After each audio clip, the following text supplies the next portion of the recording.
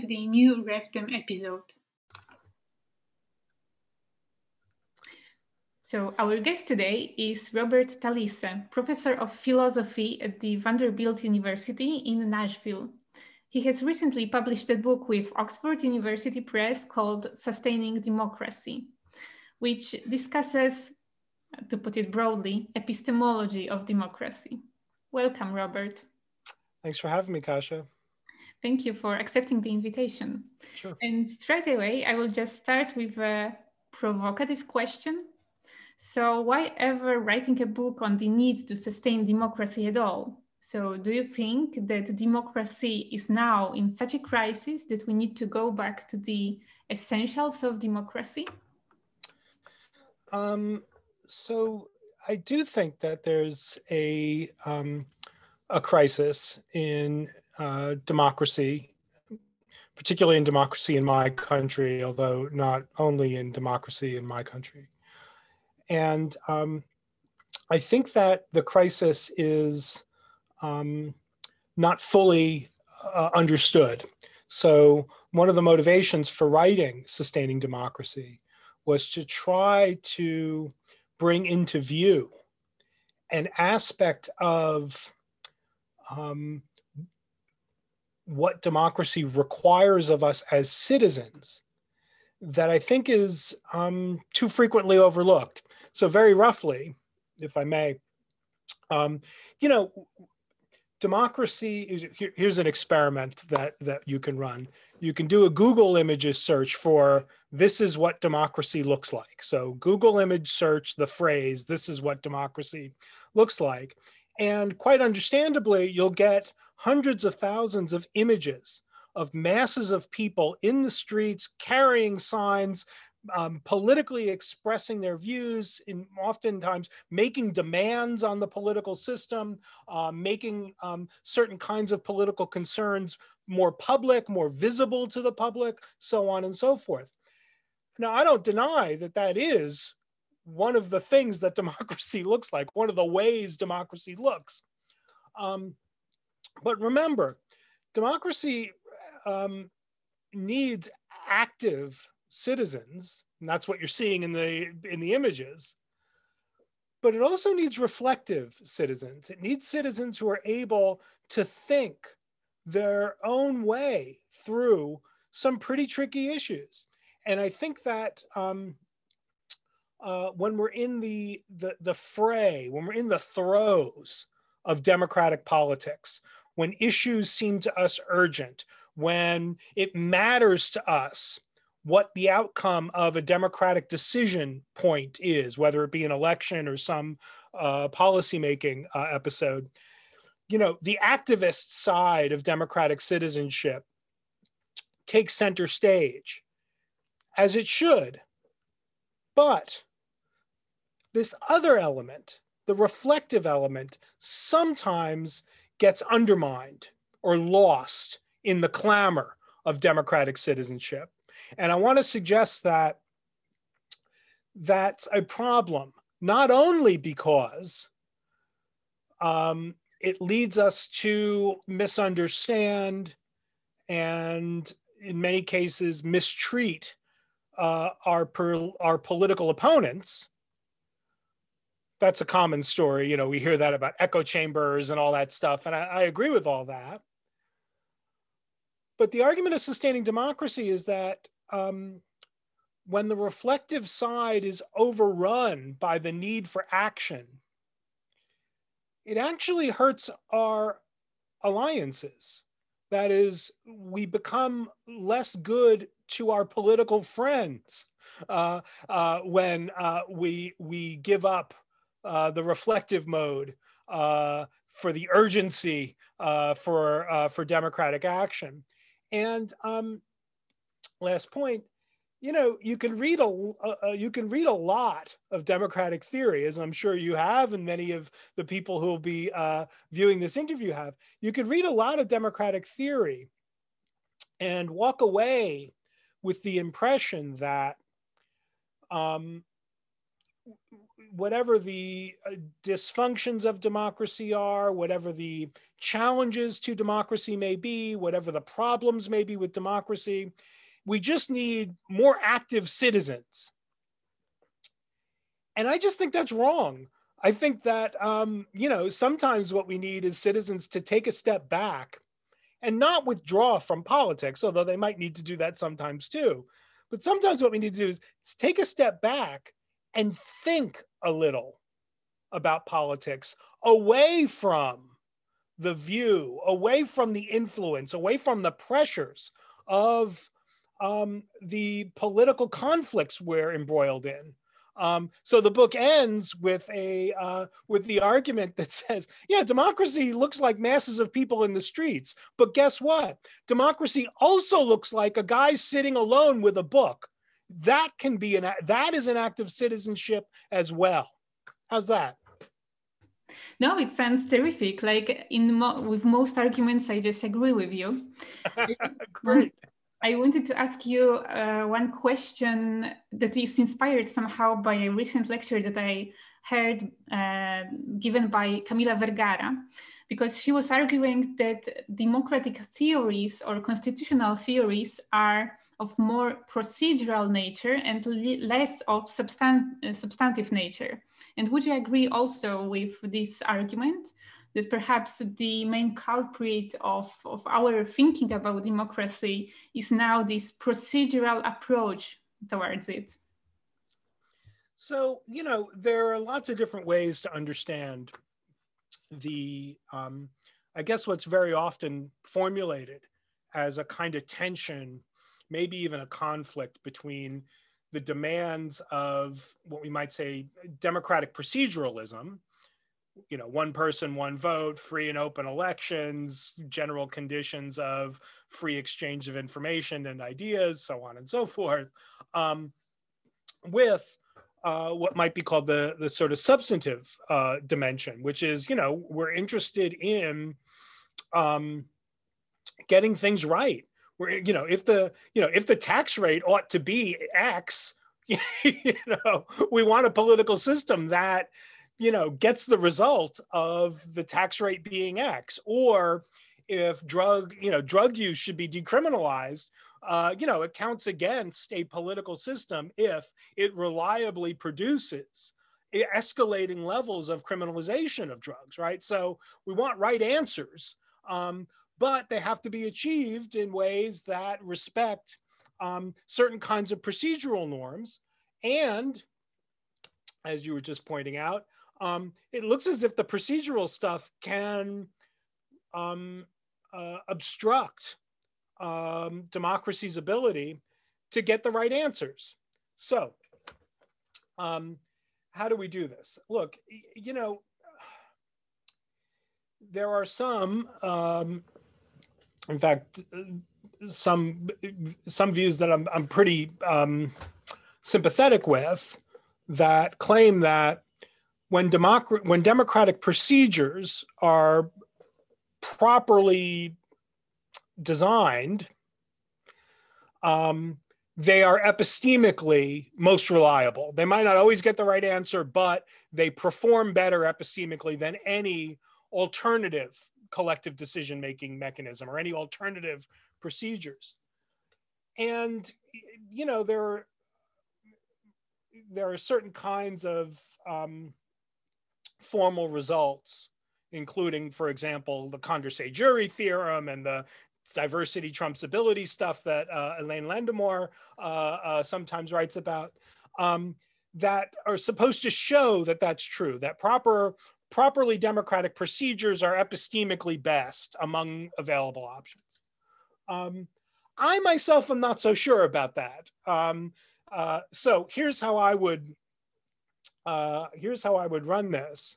I would want to say that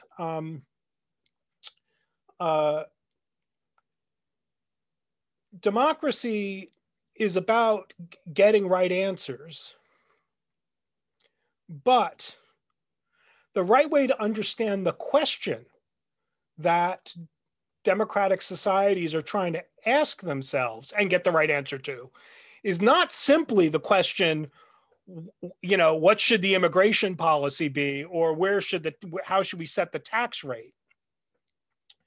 The question for a democratic society is always, in part, the question of what can we force other people to do once we recognize that they are our equals. So I want to suggest that the epistemic stuff, the getting the right answer stuff, that element of democracy is always constrained by a moral requirement, because politics isn't just about inquiry in the direct sense. Politics, when it is about getting the right answer, it's about getting the right answer given the fact that politics always involves the exercise of power over people who are moral and political equals. And so that complicates the epistemic stuff. So now we're not just asking, what drug laws are most consistent with justice. We're asking what drug laws that are permissibly imposed on our equals are most consistent with justice. And so I think that there you have a way of easing the tension by understanding the substantive elements of democracy as constrained by certain kinds of moral requirements that the procedural elements are designed to force us to respect. Does that make sense? Yeah, absolutely. I think we are now at the right, in the core of your book. It's one of your core arguments that you talked about now. And you provide a lot of examples from your own life, which is very, I found it really enlightening somehow, just to mix your experience with the philosophical approach.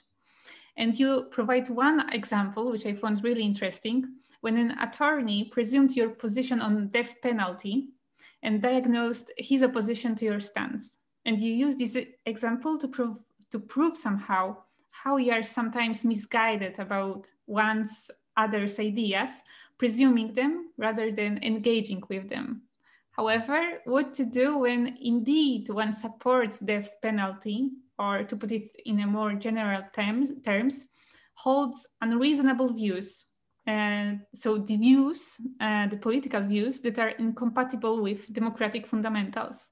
So can we simply cancel those people who hold such views?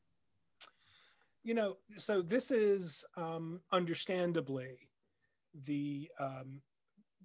I think one of the most core, central, and urgent questions of democratic theory.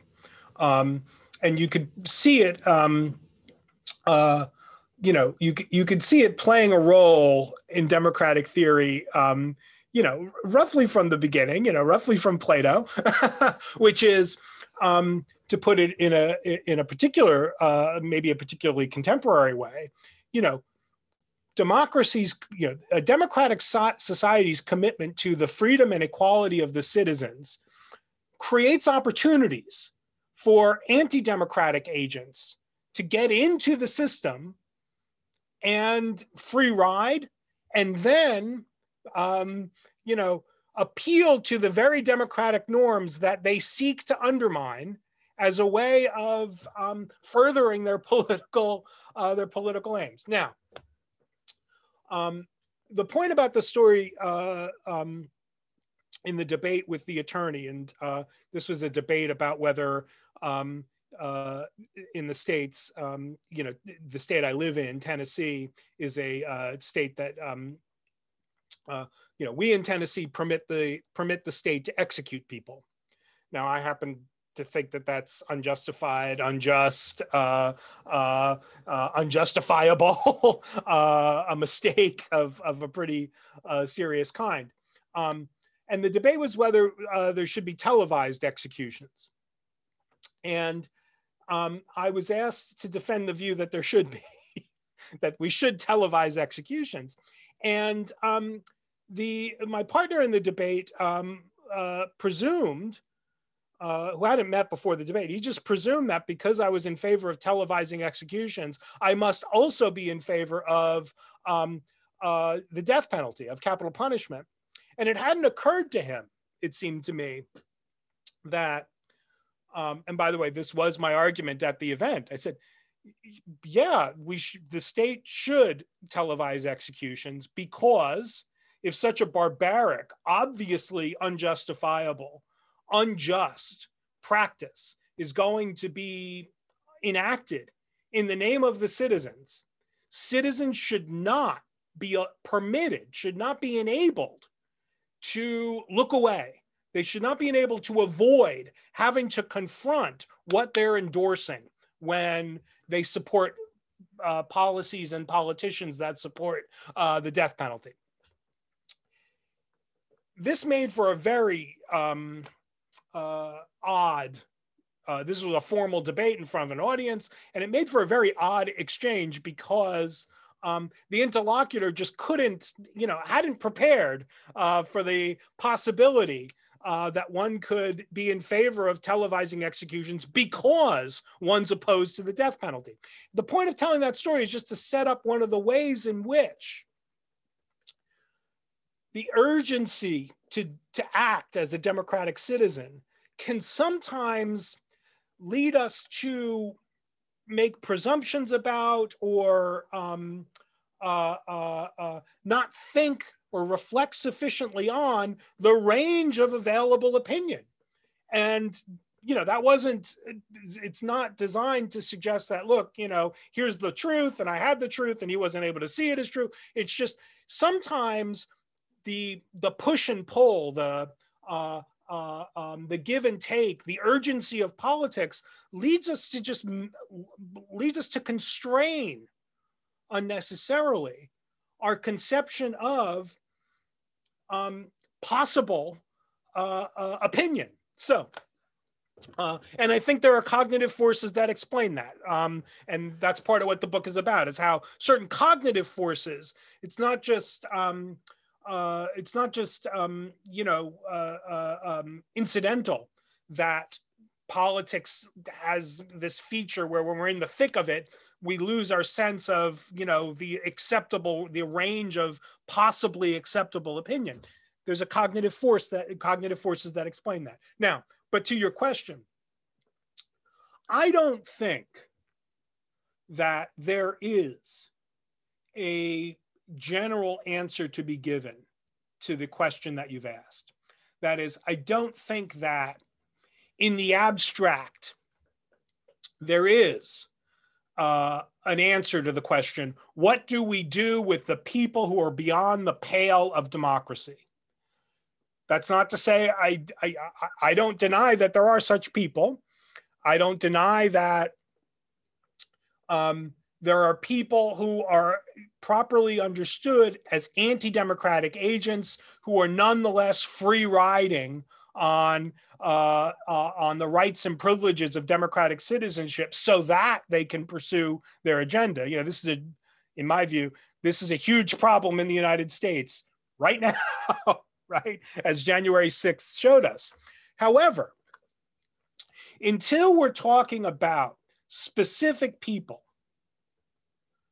specific views, and some information about what their aims are and what they're doing to further them, I don't know that we have an answer to we don't have enough information to give an answer to the question, what should our response be? In some cases, now this, I've said this to academic audiences and some people don't like this kind of response, but here, in some cases, as just a purely practical matter, there are some unreasonable people who ought to be treated as if they're reasonable.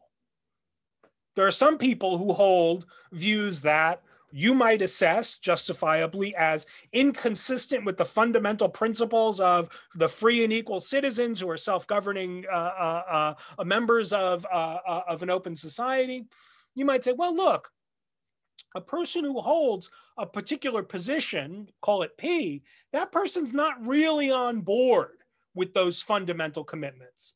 And I want to say there are some cases in which, even though you're right about the person, you nonetheless ought to proceed as if they are acting in good faith as democratic citizens, because that's the best way to contain them, to limit their influence, so on and so forth. So again, let me just put it this way. I think that the one size fits all response, or the demand for a criterion that says, here are the people who are members of a good faith members of a democratic society. You got to treat them like your equals. You got to listen to them. You have to engage with them. You have to try your best to respond to their objections to you. Okay. And then here's a bunch of people who are not good faith members of a democratic society. They might just be residents within a democratic community, but they themselves are beyond the pale. And here's how you treat them, whether it be canceling them or figuring out ways to shut them down, or, you know, shame them or whatever. I think that the impulse to look for that criterion and then look for a practical plan to deal with those people is another product of the way in which the urgency for democratic action sort of short circuits reflection. There are all kinds of, look, I'll put it this way. I know all kinds of people who voted for Donald Trump twice. Some of them, I think, are rightly understood as marginally invested in the democratic project at best. Others of them, and some of these people I'm talking about now are my family members, right? Others of them I just think are misinformed about politics, are not very astute in thinking about politics, are interested in things that lead them to draw hasty conclusions about politics. They're just mistaken. Now, it's hard to fix their errors. It's hard to know what to think about anti-maskers and anti-vax people in the United States. It's really hard to know what the right approach is to take with them to just convince them that masks are not an infringement on their freedom, and taking the vaccination is a normative, is an obligation at this point, right? For public health reasons. So it's hard to know what to do at that point, but that's why I don't think that there's a general answer to that. I think it's just, you have to get really granular and start thinking about the real populations, the real differences among the people on the other side, and go from there.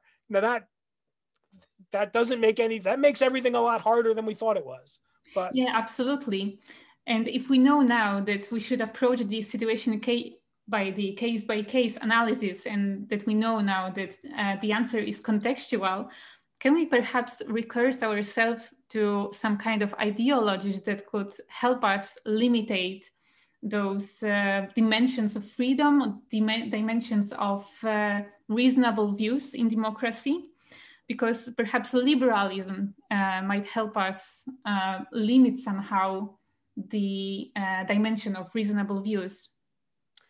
So it might. Now, again, I think that it's important to keep distinct two different kinds of assessment that come up in this case. We can talk about reasonable and unreasonable views, and then we can talk about reasonable and unreasonable people, right? So I think that there are some, there are some people who hold unreasonable views. By this, I just mean, this is a term of art. I mean, it's got a long, the term reasonable, it's got I think a largely unfortunate history, not a long history, but a large a history that I think is largely unfortunate, because Rawls uses the term in certain kinds of ways. People pick it up and do all kinds of things with it. I'm just using it here as just a shorthand, right? A reasonable view is a view that is consistent with the fundamental commitments of a democratic society, by which I mean the understanding of democracy as a society of free and equal moral people, right? As citizens, as free and equal moral persons. That's slightly Rawlsian, but I don't think that that's yet problematic for its Rawlsian pedigree. So reasonable views are views that are just consistent with the idea of a democratic society. Reasonable people, right, are people who see themselves and understand their commitments as constrained by those fundamental principles of democracy.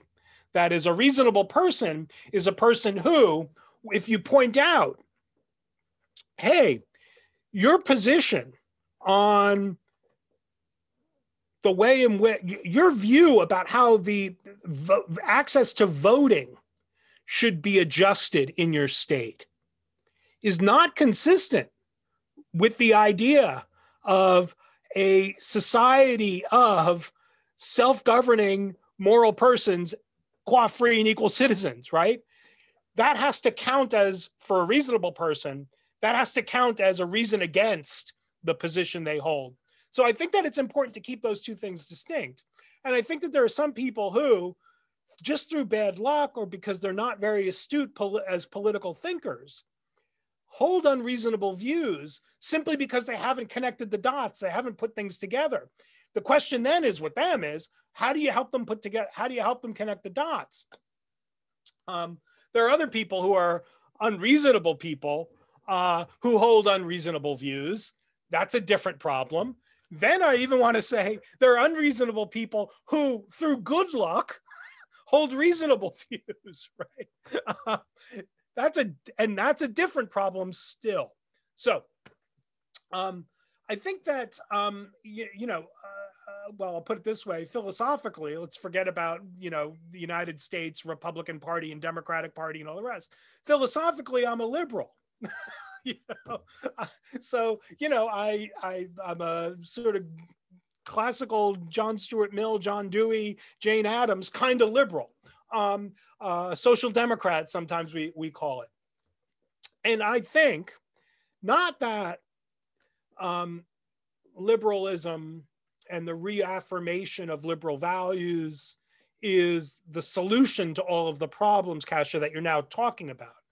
I just think that the reaffirmation of liberal values and liberalism as such is the best response we have to those two problems of that kind. Let me just say one more general thing. And this comes up in the Sustaining Democracy book a couple of times. A lot of democratic theory, again, is premised on the idea, or even overtly committed to the idea that it's almost like a Rousseauian kind of idea, that if democracy is running properly, you don't get problems of the kinds that we're now discussing. That strikes me as just utopian and wrong.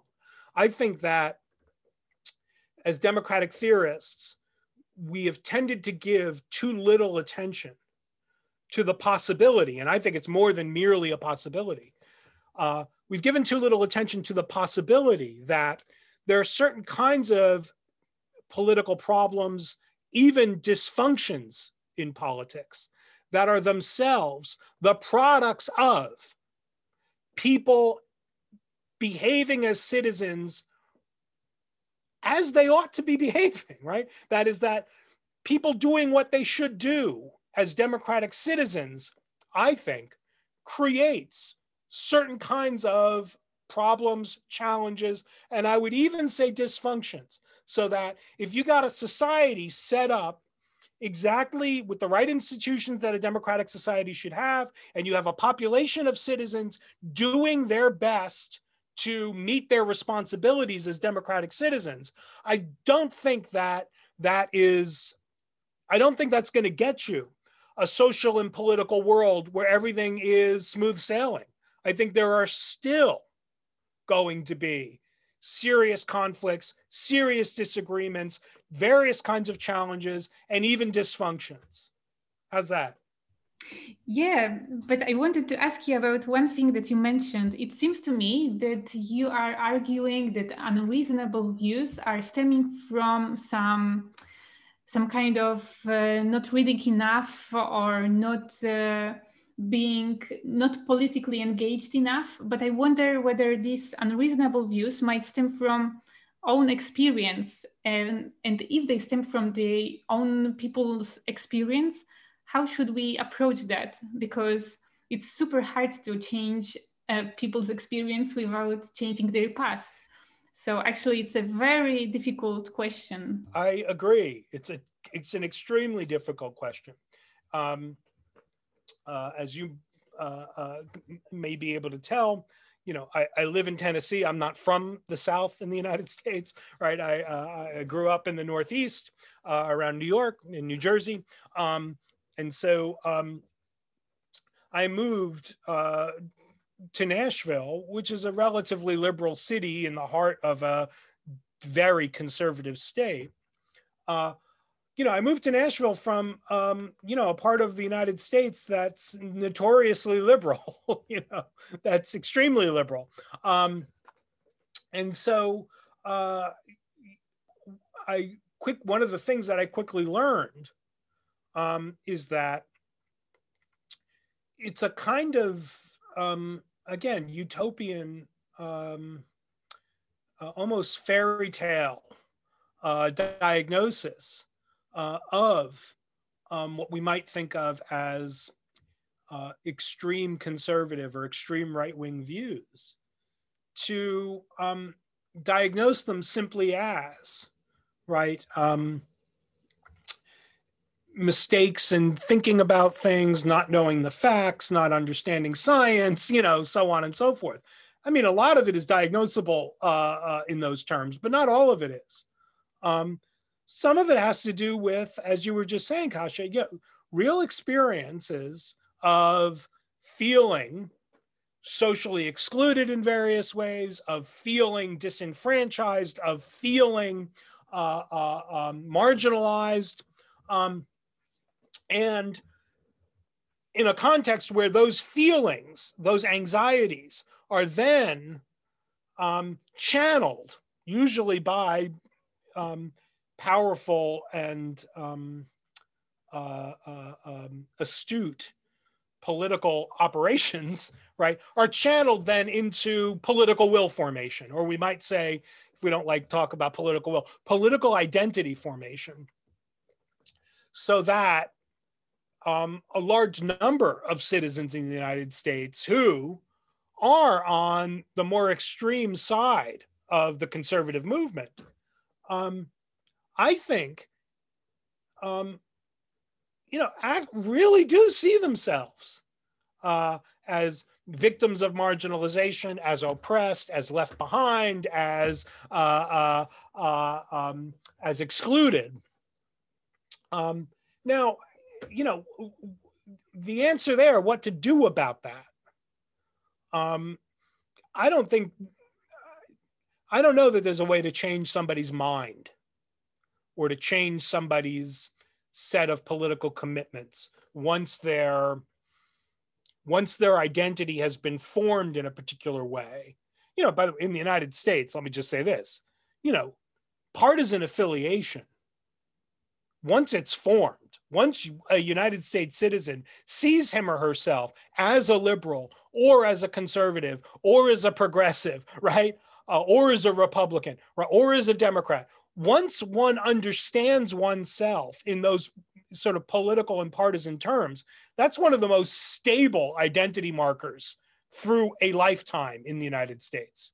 People don't change their understanding of their political selves once they form it. So here's, again, the social democrat in me says, look, here's the way to deal with this. You can't change the individual people's minds. We need policies that do better at enacting justice for everybody. Right? I think that there's ultimately an economic and broader social kind of explanation for some of the more pernicious forms of extremism in the United States. And I just think, better education, more economic security, more opportunity for people across the board, a stronger workers' movement across the board is the way out of this. That's an empirical claim, though. So, that's just now we just got to argue it out. Like, I don't know, what is the right way to deal with it? You can't change the minds. Can you change the conditions under which those sorts of political identities become central in the first place? That's got to be the answer. Yeah, exactly. How's that? Yeah, absolutely. I think you are talking here about those mega identities that you also mentioned in your book, right? That those all-encompassing identities that are starting from political affiliation.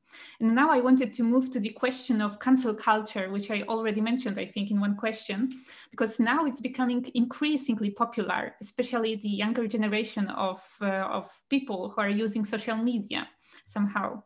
Is it a reflection of political polarization, belief polarization, or rather this need for a big criterion of limitation for the reasonable views?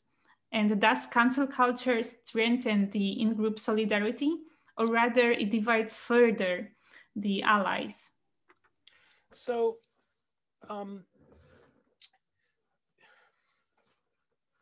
this is a tricky question, because in the United States, at least,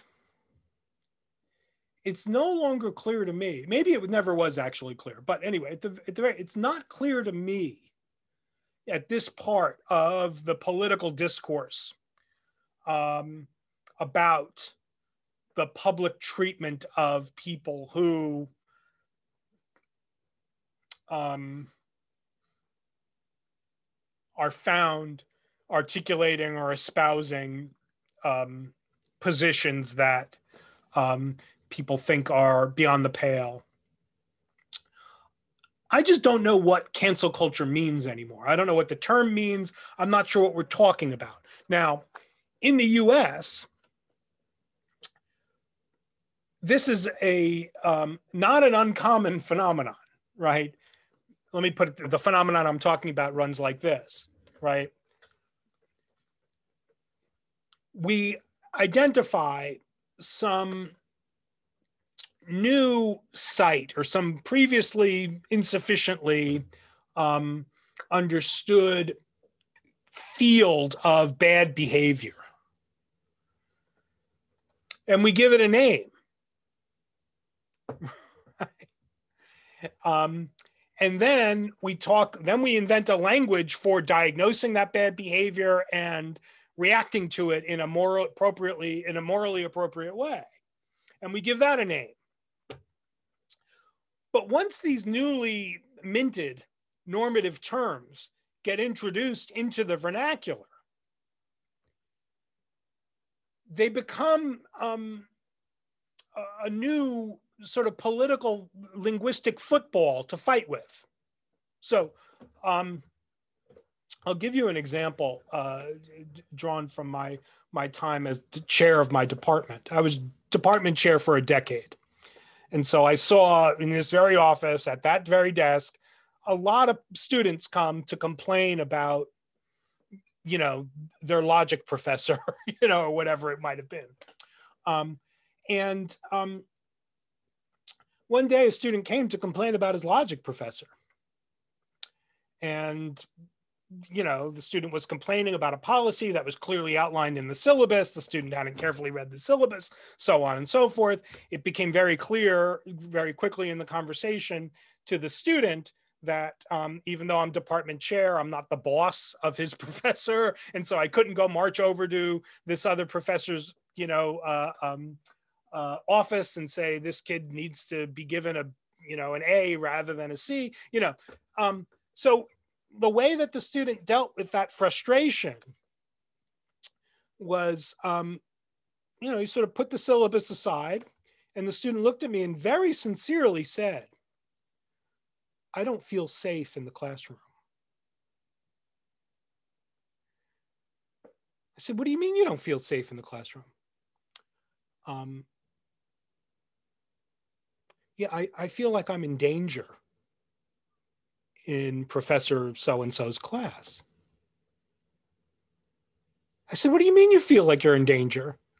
And the student said, well, I think I'm going to fail. And I said, whoa. I'm like, wait a minute. You used two words, safety and danger. He might have thrown threat in there. I feel like the class is threatening. I said, you're using these words in ways that connect up with certain concerns that we now, I think, justifiably have about academic spaces and the way that we can make classrooms more egalitarian. So using words in a way that now is not quite in line with, when you're raising a different kind of complaint. I said, look, you are in danger of failing the class. That's for sure. That's different from saying that you feel like you're in danger in the classroom. That's a different kind of thing. And it struck me, right, that's the fate of morally innovative terminology, right? So a term like canceling enters into the vernacular as a way to describe a kind of social sanction that's not legal, but often can have certain kinds of pretty serious penalties attached to it. It's not legal, it's a social sanction, and it's what you do when somebody on social media says something that's, obviously misogynistic. That's what you do. They get canceled. But, now on social media, we use the word canceled just when we mean somebody's criticized me and I don't like being criticized. They're trying to cancel me, right? So it's as if for the new normative term to do its job, it has to be elastic enough to cover lots of different kinds of moral wrongdoing and moral repair. But that's precisely what makes it co-optable, right? That's precisely what makes it sort of open game. Now anybody can use the term cancel and cancel culture. And now I just don't think anybody really knows what they're talking about. So I don't, I'm sorry. That was a long way of just saying, I'm not sure, right? Not sure yet what, look, there are tendencies, let me put it this way. I think there are tendencies all around democratic culture. And I don't even want to say on both sides, because I don't think that this is a both sides thing. I just think that because I think that these are tendencies that have their ultimate explanation in certain cognitive phenomena, I don't think that casting the diagnosis I'm about to articulate as a both sides thing is felicitous, because it's cognitive, and to see it as already prepackaged as a liberals versus conservative thing is already, I think, to misdiagnose the cognitive nature of it. But I think that you're right, that part of what's going on in a lot of public political discourse, particularly at the moment, particularly given the ease with which social media facilitates political expression and political coalition building, all of which seem to me to be good for democracy, but they create these challenges, right? What are the challenges? Well, now a surefire way, right, of communicating to your allies that you're authentic, that you're a real member of the team, that you're part of the squad, that you're not a poser or a fake. Right. One of the ways to communicate to your political allies that you're a stalwart ally is not to get involved in policy questions, not to get involved in what your political alliance should say about environmental policy. There's too much divisive stuff, even among your allies, right? So the way that you show, as you were saying, solidarity with your allies is figure out new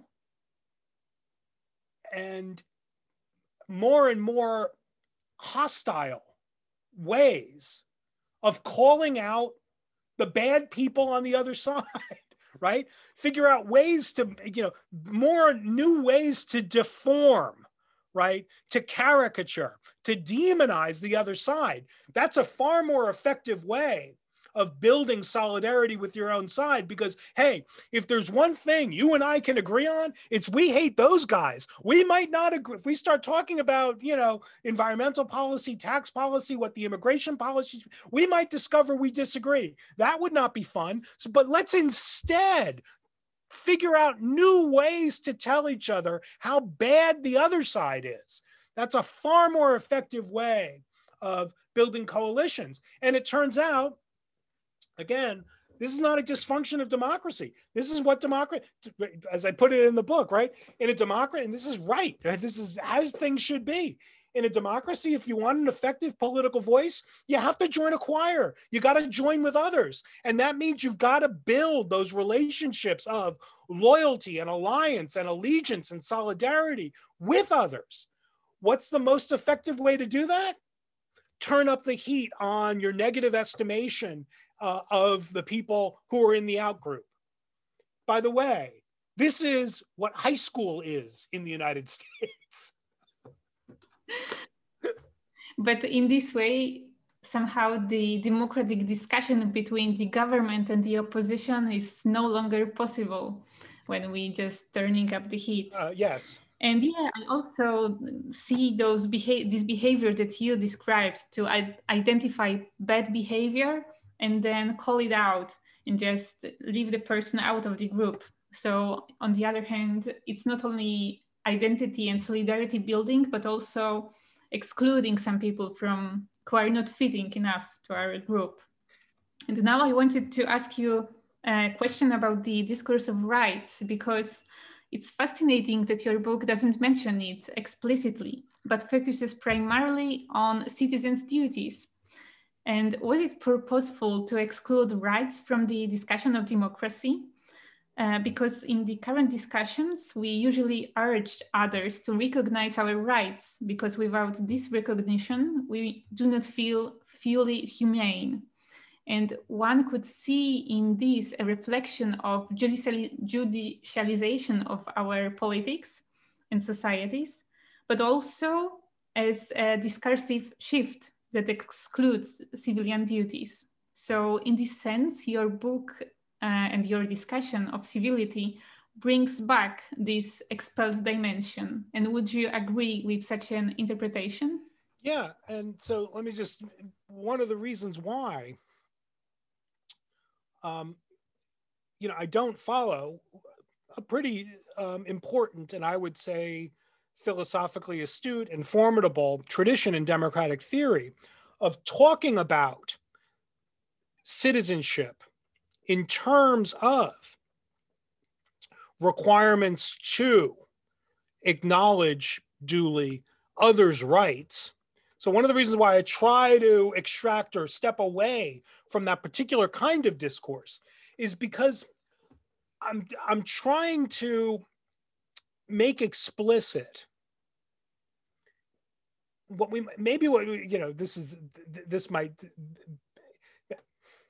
trying to make explicit what I see as a conflict within the phenomenology, right, of the democratic citizen, with what it's like to be a democratic citizen.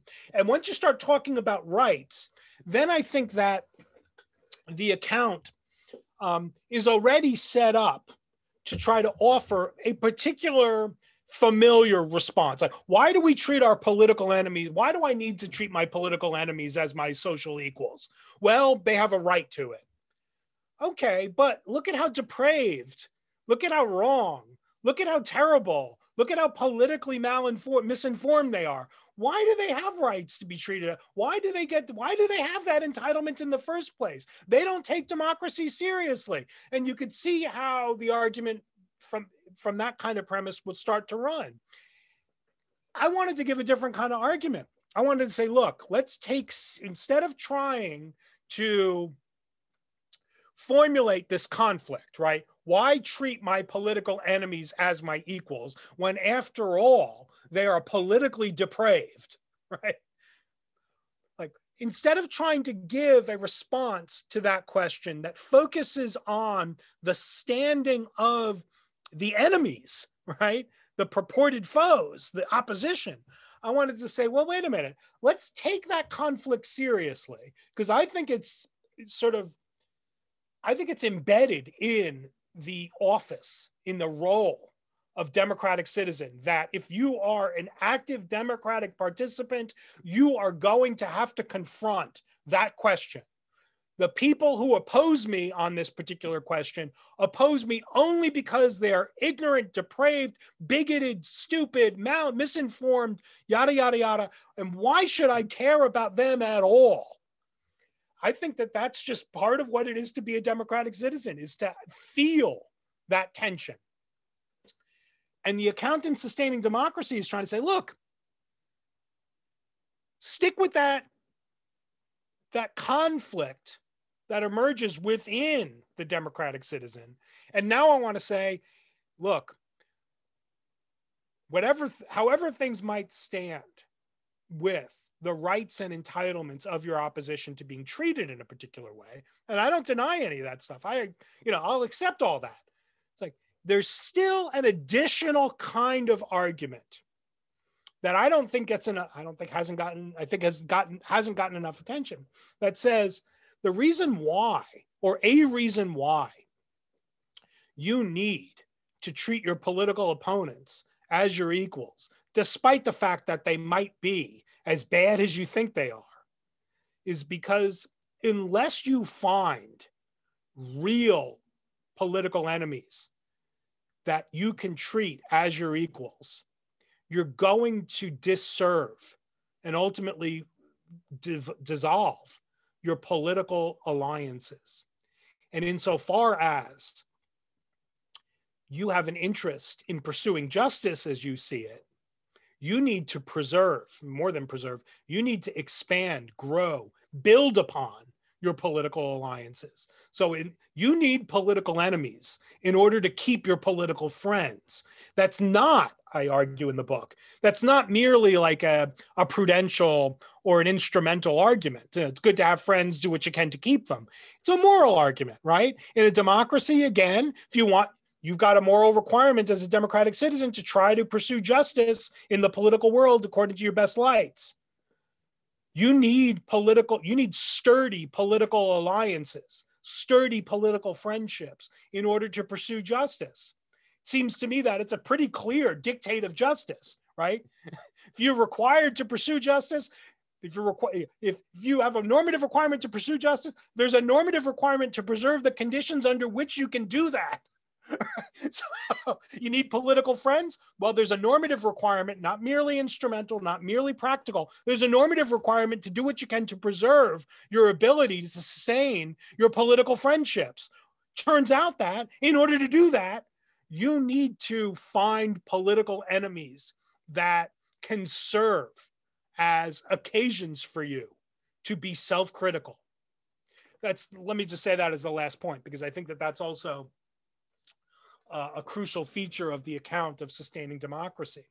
At the end, right, the challenge for the democratic citizen might arise because the democratic citizen has to confront, a political opponent that she comes to see as depraved and ignorant and terrible and not really invested in democracy. But ultimately, the solution, ultimately the prescription in the book doesn't really have much to do with the political opponent after all, right? It has to do with what's inside, right? Right? That the Office of Democratic Citizenship requires a certain set of normative, including intellectual character traits. And what I want to say is,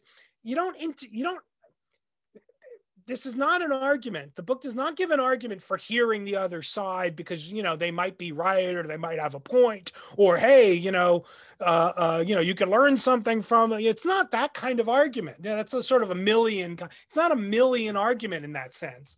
The argument rather is that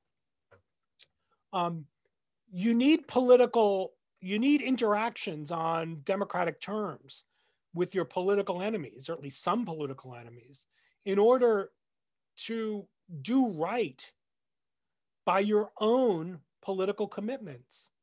That is, you need to interact with your political enemies, not because not because they might be right. You need to interact with your political enemies because that kind of interaction reminds you, keeps you mindful of the fact that you can always improve your political thinking. That's not a skeptical view. It's not like saying, well, you gotta, keep an open mind. Maybe the conservatives are right. That's not the argument. The argument is rather that it's a mistake. And I think it's just a mistake epistemically across the board. I mean, but it's certainly a mistake from the point of view of the epistemology of democracy. It's a mistake to adopt the view that Bob Talisse, Kasia, you've had the final political thought you need to have. And now it's just a matter of enacting that thought. It's like, no, you need to figure out strategies to keep yourself aware, to remind yourself that your own political thinking can always be improved. That doesn't require you to change your mind about anything. It just requires you to see that there's always going to be a better way to formulate the idea, a stronger way to make the case, a different way to address the challenge. And the thesis of the book is that reorienting oneself to one's own political ideas so that one is constantly reminded of the possibility of epistemic improvements to one's political ideas is probably the best tool we have for mitigating the pernicious impacts of belief polarization. How's that? Yeah, I absolutely admire this approach towards the ethical and pragmatical ideal that is applicable for all the citizens. No one is excluded from that. So I really like that. I appreciate that. And I wanted to ask you one last question that would be more practical. So recent research, perhaps you have seen that, by the Center for the Future of Democracy at Cambridge University has shown that today's young people are the generation most dissatisfied with the performance of democratic governments, and members of this generation are more skeptical of the merits of democracy compared not only to the older generation, but also with young people polled in the earlier eras. So my question to you would be how to combat even greater dissatisfaction with democracy among the younger generation after the COVID crisis. Shall we see this as a temporary trend or rather as a persistent condition of our times?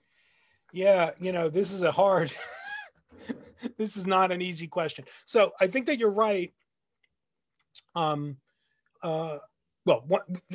first thing I would want to say is that I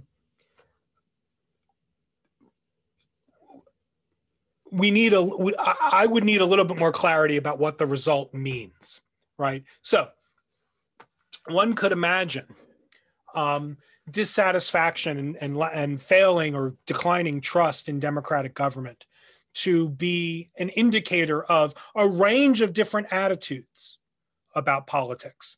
Some people might report low levels of trust or confidence in democratic government because they think that existing democratic governments are too corrupt to do the job well. So they're going to report low levels of trust in the government.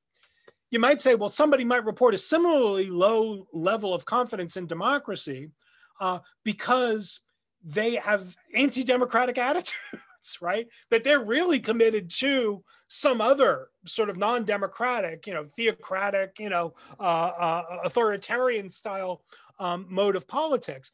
But they're going to give the same kind of reading on the temperature or whatever the scale that was used in the study is. So one would need a little bit, it seems to me, to know exactly what to make of the result. One would need a little bit more data and to see how sturdy those trends are. So, that's just the ordinary, social scientist answer to any kind of surprising result is, what does it mean and is it really a trend?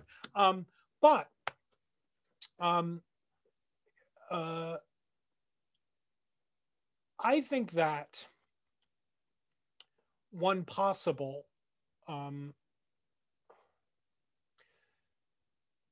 one possible thing that might be going on in overall, we know there are overall trends and just sort of lack of trust in government, right? The philosopher Kevin Vallier writes a lot about this, right? Trust in government, trust in politics, trust in one's neighbors is declining, particularly in the United States, I should say. And I wonder if this is just speculation. I don't know what to say ultimately, but I wonder if there isn't a sense in which the lack of trust or declining confidence or declining commitment to democracy isn't, in part at least, explained by a kind of exhaustion. Now, again, maybe this is specific to the US, although I could imagine a similar kind of case could be made in the UK right now. But the previous presidential administration just left me exhausted with politics.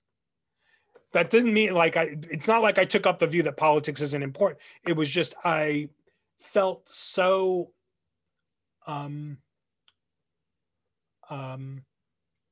so inundated with with what the president was doing every morning, opening up the newspaper, clicking on, the news to find out some new ridiculous thing, dangerous thing, terrible thing, mean-spirited thing, bigoted thing had been said or tweeted, and eventually it psychologically began taking such a toll that I could imagine at some point in the course of that sort of reporting some really negative attitudes about the state of democratic politics and reporting them as negative attitudes about democracy in my country, right? And again, my hope as a sort of political philosopher at certain points, even to this day, certain junctures in especially United States politics, although I'm sure my friends in the UK tell me that there's similar trends going on with Brexit and frustrations about all that. Political outrage, resentment, animosity, surely these are finite emotional resources, right? Surely at some point, there's just no more hate to give. Surely at some point, a democratic citizen has to just say, I have no more resentment. I have no more outrage. I have no more indignation. Surely that's got to be true. And I hope it is, because especially in my country, because the way things are going, where it's now it's not at all difficult to find sizable groups of people who, in the name, so they say, of the Constitution and the Republic and our democratic traditions and the founders of the nation, in the name of all of that, espouse fundamentally anti-democratic ideals.